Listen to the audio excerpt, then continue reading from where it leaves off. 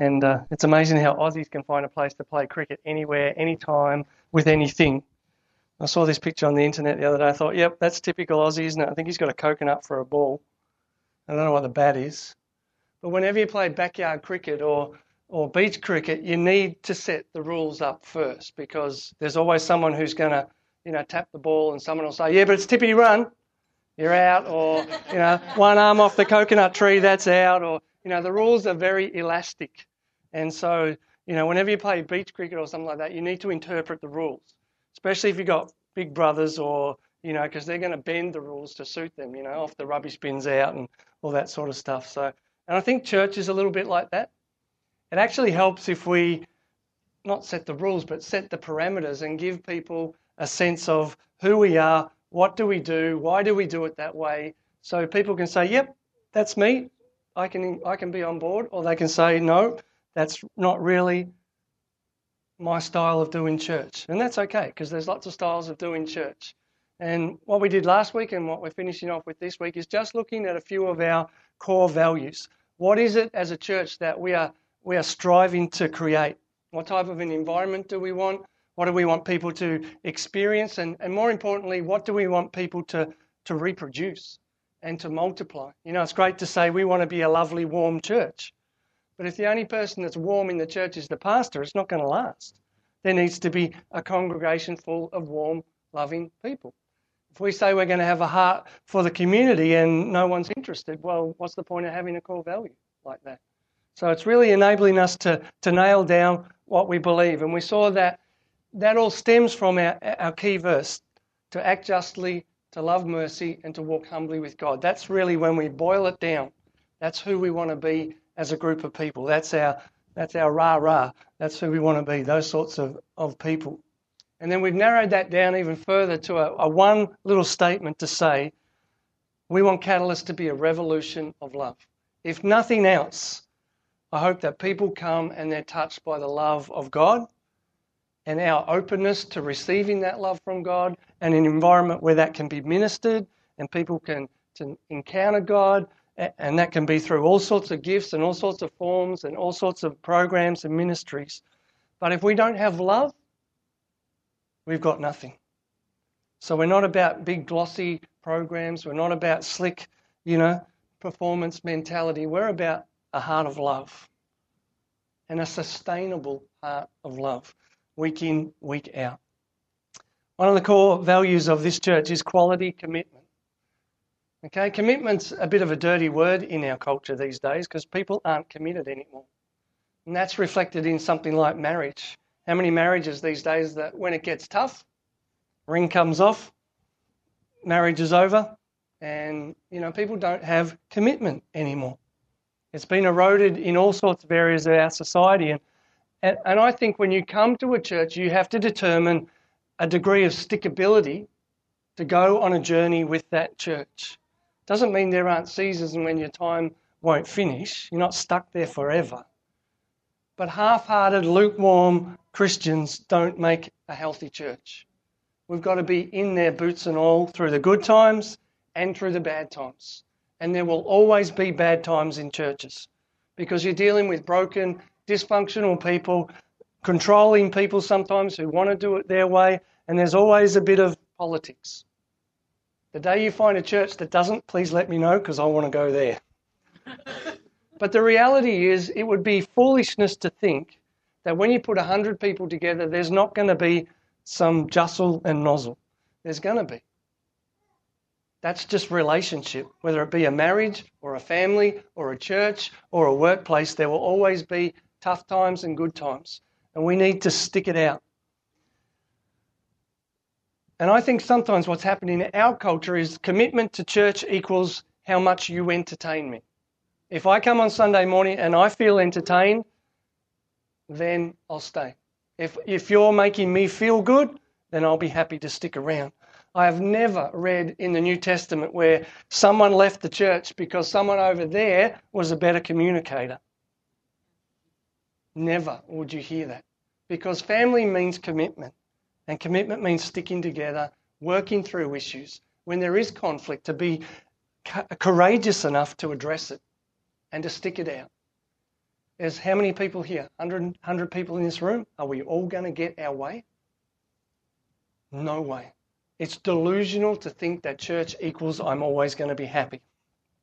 She won't be. So we've got to be committed. Someone once said to me, there's two types of people in a church. There's a sympathizer and then there's a supporter. The sympathizer does this. It's really good that Glenn gets here at 8:30 on a Sunday morning and sets up for kids' church. Really think he's a great guy. That's a sympathizer. The supporter says, isn't that a shame that Glenn has to be here at 8:30 on a Sunday morning by himself? I'll be there next Sunday to help Glenn. That's a supporter. A sympathiser loves what you do, but isn't willing to pay the same price themselves. And we need to be a church of supporters, not just sympathisers. People that put their shoulder to the plough and don't look back. Quality commitment. The next thing that's really important as a church is that we have kingdom vision. Okay? Katalyst is a church that's trying to create a unique style of doing church, but I don't think we've stumbled across the greatest model in the world. You know, we're not doing anything that's new under the sun. Okay, we're just one style of doing church. And so if a church down the road is doing it differently, it's not our place to criticise them. It's not our place to tear them down. In fact, quite the opposite. We should have a sense of outlook to want to bless other churches. And if we can in any way, shape or form enhance their ministry or encourage their ministry, we should do that. Why reinvent the wheel? If they're doing something better than us, let's go and join them. You know, that's a kingdom mindset. It's not a competitive spirit. I hate it when you get together as pastors and it's like, how big's your church, mate? How many go to your church? Oh, we've got 350. Oh, really? We've got 780 and it's growing. And it becomes a competitive thing where the measure of success is how many people you have in your pews. Well, what would be the point of having 10,000 people that are half-hearted and half-committed? I'd rather have 10 that are sold out for Jesus. And so we need to think about kingdom vision, about the big picture thinking. Wasn't it great that a church like Beaconsfield Baptist Church and Pakenham Baptist Church, who are totally different in style to us, had kingdom vision and thought, yeah, there needs to be a charismatic church in the area. What can we do to help? Now that's kingdom vision. And it's great that we can have that mentality as a church. So we're committed to encouraging you to get involved in ministries outside of Katalyst. That's okay. There's ministries out there like the soup kitchen or all sorts of things out there. It's not your hours and we need to pen you in. No. If there's a ministry out there that's doing something that you're passionate about and we can't offer it, go do it. You have my absolute blessing to be involved. We're committed to sharing our strengths and resources with the larger body of Christ, and we're committed to releasing our facilities for the greater kingdom work. Wouldn't it be great if there were churches meeting in the same building, sort of one after the other? You know, I said that to David at Beaconsfield. I said, you guys meet in your big auditorium here, and you have this big auditorium on the other side that's empty. Why can't we meet in the same facility? He said, because they'll all probably go to your side, that's why. So, yeah, kingdom vision to a point. As long as I get to keep my people. Yeah. And another key thing about our church is prayer. It's got to be based in prayer and on prayer and through prayer. It's perpetual prayer. You know, the Bible says pray without ceasing. You know, prayer should infuse every aspect of our life, wherever we are, whatever we're doing. You don't have to close your eyes and go into prayer mode. You know, you can pray to God with your eyes open in your workplace, working a machine, teaching a class, whatever you're doing. Prayer is that constant reliance on God, and it's really unleashing the power of heaven. When I used to teach RE, if I didn't, when I walked onto the school ground, if I didn't take authority over the class and the kids and I forgot and I walked in there, that RE class was mayhem. But if I stood at the gates of the school and said, God, I'm your messenger, I want you to give me authority over the kids, and totally different class. You know, prayer makes a really big difference. And I want to encourage Katalyst to be a house of prayer. At the end of the service today, we're going to sing that song, Healer, again. I know there's lots of people that are struggling with their health. Well, that's prayer. Jesus said, my house will be a house of prayer. So I make no apologies if we stop and we pray and the prayer goes on, and because it's really us saying, God, we need you and we're reliant on you. I went to the Maranatha dedication of their schools this week, and about 10 minutes into their dedication service, they had the Maranatha worship band come and play a song. And I was embarrassed, not by them, but by looking at the way that they were hungry for God as young people. I mean, I think of when I used to go to school, there's no way I'd have been up on a stage with my arms raised, eyes closed, worshipping God with an attitude of real passion. Yet I was looking at these kids thinking, I don't quite know if we're there yet as a church. They were hungry for God. They were passionate for God. You could see demonstratively by what they were doing, and that's not always the gauge, but as I looked at those kids on that stage, you knew they were serious about God. And to me, it was a challenge. We need to have inspired worship. And inspired worship works on the principle that the 5 that are hungry of God becomes the 10, becomes the 15, becomes the 20, becomes the 100. And we come with an attitude of worship and we expect to meet with God. We expect to encounter his presence. And so each week when we gather together as a worship team, we're praying, Lord, bring people with hungry hearts today. Help them break through anything that's holding them back in their busyness of their week or the distractions. We want to be a church that is really sold out for God in worship, in love with Jesus Christ. And worship is the sign of that. You know, there's something exciting about worship. You can almost stand at the back and watch people and say, it's not going to happen today. I know it. Sometimes I stand at the back and I just think, it's not happening today. And then other times it happens and I think, well, what's the difference? What is the difference? Just because my week's been a shocker doesn't mean that changes God's worthiness of worship. And Paul said he would beat his body into submission to worship God. There's a power encounter when we can set aside the things of this world. You know that song, and the things of earth grow strangely dim. When we focus on who God is. And we need to get better at that discipline of entering into worship, moving into that place where the presence of God is tangible. Where it gets to the point where you're frightened to do the next thing in the service because you don't want to spoil what God is doing. That's what we long for as a church. And that just takes time to generate. But it takes a freedom and a willingness to enter in with God. So our style's fairly casual. It's okay to go and get a coffee. I won't be offended if you stand up and go and get one. We want people to feel relaxed. But we want our services to be contemporary and charismatic. And charismatic means that we have a plan, but God has an agenda. And his agenda is so much more important. And we need to be sensitive, and we might have our L plates on at the moment as a church, but if you have a word, if you sense God wants to say something to the church, then by all means come and ask me to do that. Maybe you've had a great testimony this week of something God did, healed you. Don't keep it to yourself. Share it. I don't want Katalyst to be about a select few people who deliver the ministry and everyone just sits there. It's a body. And we want body, life, ministry. And so we need to be willing to pray, to get out of our comfort zone. And I hope that our church becomes an inconvenient place to be at. So that you're not comfortable, and so that you are challenged, and so that we are stretched, and we are saying, Lord, grow us. Reshape the boundaries of church so that it's not the same old formats.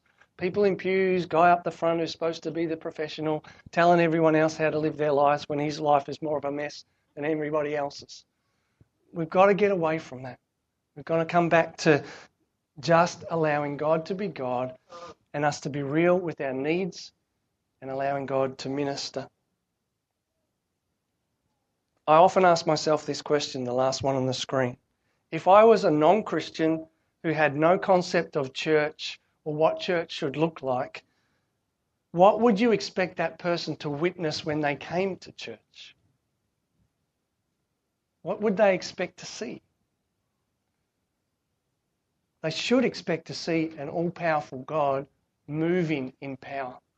They should expect to see people that say, yep, I'm passionate about Jesus.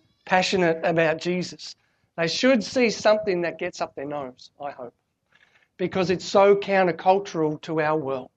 You know, you go to the cricket and everyone's rah, rah, and everyone's yeah. Put them in church, they'd all go. But we should be the opposite. When we're in the world and we hear the people swearing and carrying on, telling the Pakistanis that he's, whatever, racially abusing them, we should be cringing. But when we come to church, there should be something about us that just comes alive. As we celebrate one another, as we celebrate the goodness of God, I really pray that our worship will be inspired. And I'm a bit nervous because our guys are getting much better.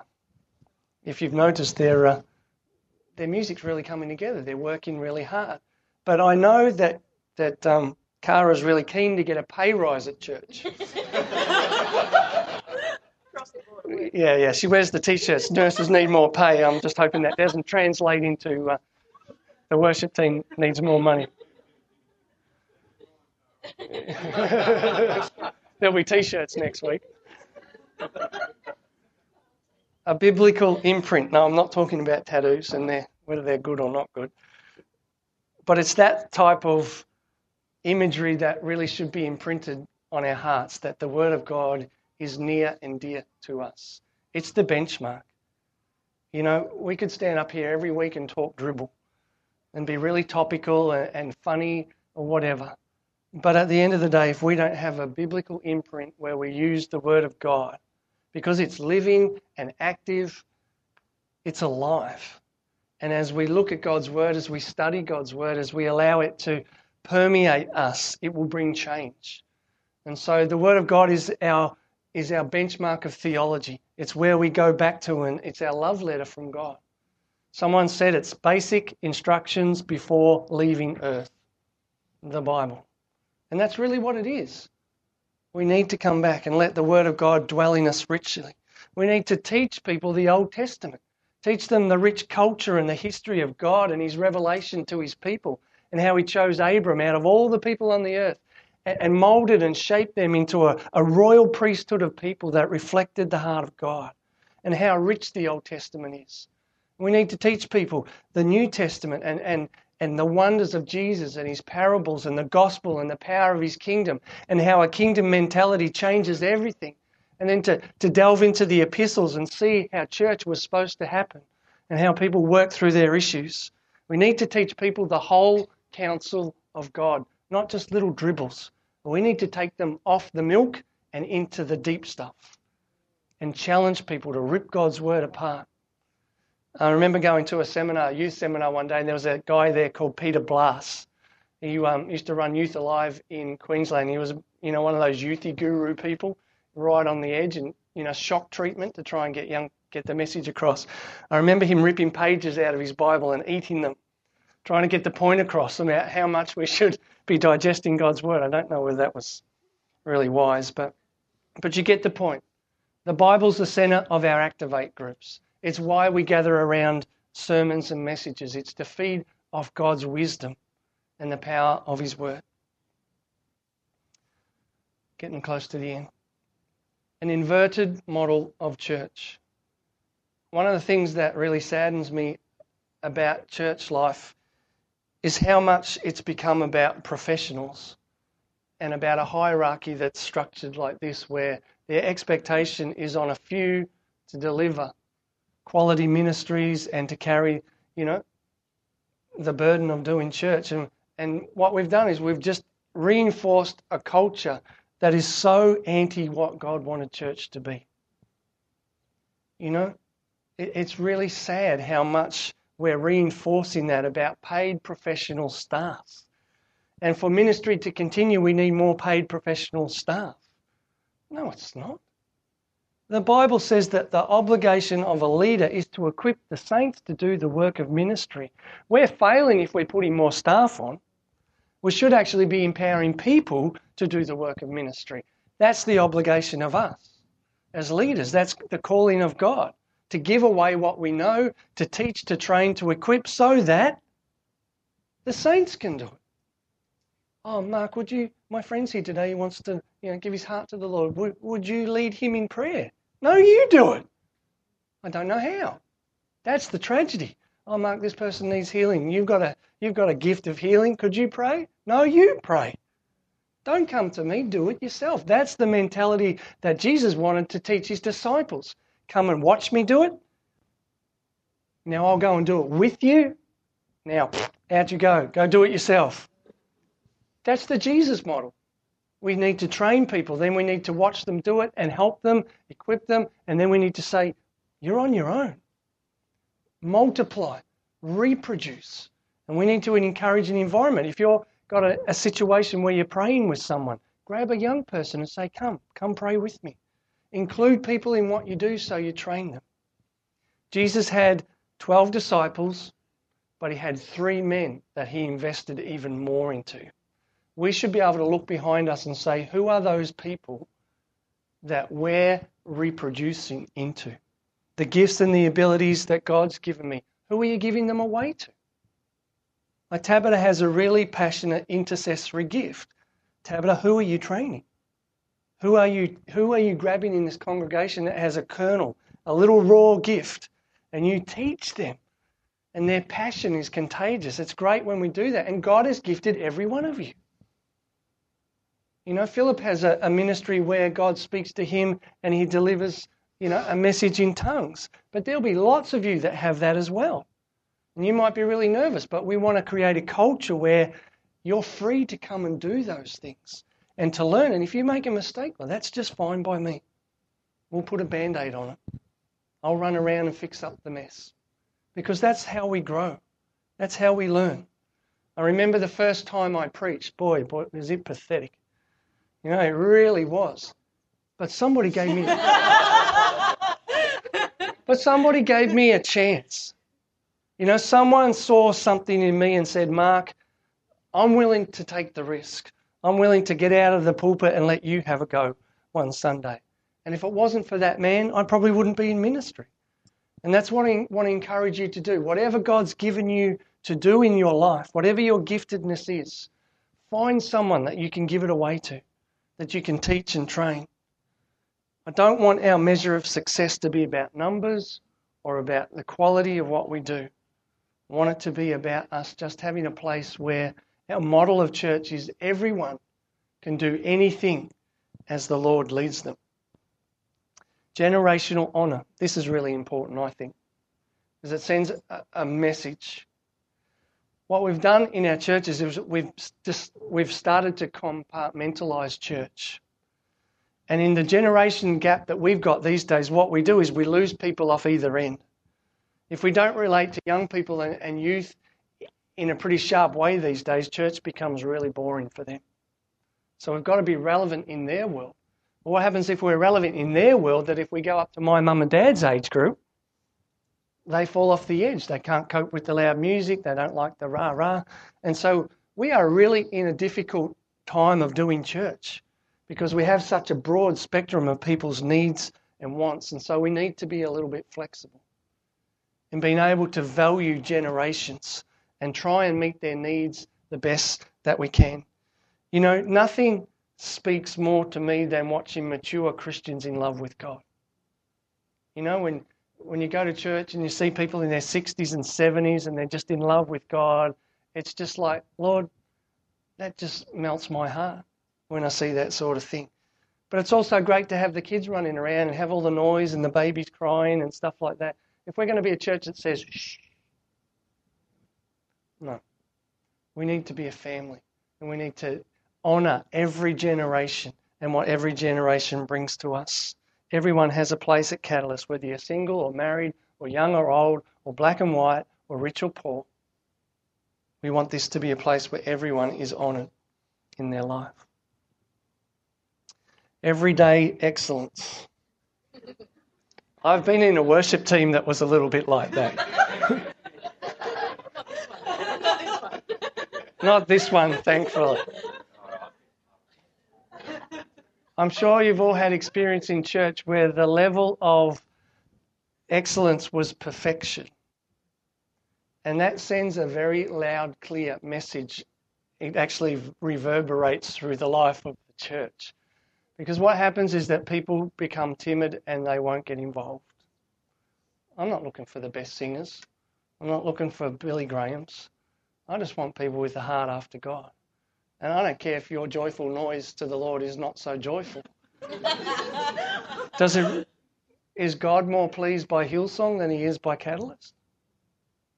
And I think, sadly, Hillsong's done everyone an injustice because their worship is so good that not every church can reproduce that. But I don't think we need to. I really don't. I think we need to be careful that we strive for everyday excellence, where the scripture says, whatever you do it as unto the Lord. So therefore, if I'm a banker, then I want to be the best banker I can be for God's glory. If I'm a truck driver, I want to be the best truck driver I can be. Honk for Jesus, beep, beep. But that's don't laugh, John, just because it's your birthday. Don't laugh. But that's the principle, isn't it? Like in everything that we do in life, we need to be the best that we can be for Jesus. And we want that to be something that spills over into church, but we don't want the standard to be perfection. Just give your best to God. Now, here's the question we need to ask as a church. There's two models of church. One is an attractional church. This is what an attractional church looks like. The pastor wears very slick, nice slacks, pointy-toed shoes. And you get the vibe that his life is just so together. He's polished, groomed almost, and everything's about, there's a counter on the screen that if you go 2 seconds over, you'll be cut off and the microphone will go off. And church becomes about this being polished and so attractional that everything has to be perfect. And a lot of churches are starting to move to that model. In other words, it's an entertainment model. We need to put things on in such a way that they're really glossy and slick. The alternative to that is to be an incarnational model, which is to go to where the broken, lost and hurting are and be church there. I think it's both. I don't think there's anything wrong with doing church and doing it well. But if it's going to become a machine where last week's service has to be outdone and has to be bigger and has to be better, that's a slippery dip from which there is no recovery. Really, it's going to be a burden for people to do church because we just have to increase on a graph like this. But if we're really going to touch our community, then we're going to be around people that won't cope with that. Their world is not together. They're struggling. And they need to see the realism of a church that doesn't have it all together. Because the reality is we don't. So everyday excellence is important. It's okay to be attractional, but not at the expense of meeting people where they're at. Let's pray. Father, I want to thank you for Katalyst Church and thank you for each and every one that you've enmeshed into this church in a beautiful way. Lord, I thank you for the calling that you've put onto their heart. And Lord, although this stuff is a little bit mundane and a little bit clinical, Lord, it's so important that we talk about who we want to be and why we want to be that way and what the dangers are if we do church the wrong way. Father, we need to wrestle with what it means to be a vibrant church in the 21st century. How are we going to be attractional and want people to come? And yet how are we going to be real and authentic and genuine in relationships and ministry? How do we allow people to come with their broken, hurting world and meet you and encounter you? Father, I don't have the answers, but I know together that we can hear your voice. The Holy Spirit, you will lead us and guide us and shape us and help us to grow as a church, to allow your ministry to happen in a free and dynamic way. That, Father, our worship would be vibrant, inspirational. That, Father, we'd be committed to you in the things that we do. All those things that make up the core, the nucleus of who we are, Father God, would you help us all to get on the same page so that, Father, what we do together, shoulder to shoulder, arm in arm, hand in hand, will demonstrate to a hurting, broken world that your presence and your power is here. Father, I thank you for each and every one that's here, Lord, in their lives. Would you meet with them in a powerful way? Father, for those who are hurting today, whose week has been a heavy heart, a difficult time at work, someone in their workplace who's agitating them or making life really difficult, Father, would you bring to them your joy, that the joy of the Lord might be their strength in difficult times. Father, help us to be really real with one another. May this be a place where, Lord, we can come with our hurts and burdens and touch us in a powerful way. As we finish this morning, we're going to sing that song. I believe, Lord, that you're my healer. This morning there's just an opportunity for prayer. Physically, if you're struggling, would you come and let the King of Kings, the healer, touch your body? Maybe you're struggling spiritually. I have a sense that there's some people just going through the motions at the moment and your heart's gone a little cold. Nobody can change that but you. By allowing God to come and break off those things that have robbed you of that first love, that passion for Jesus. Maybe you have other needs this morning. We just want this to be a time of coming to the throne of God, letting God touch your life, let Him minister to you. Won't you stand this morning? Why don't we worship? I believe, Lord, that you're my healer, and I trust in you.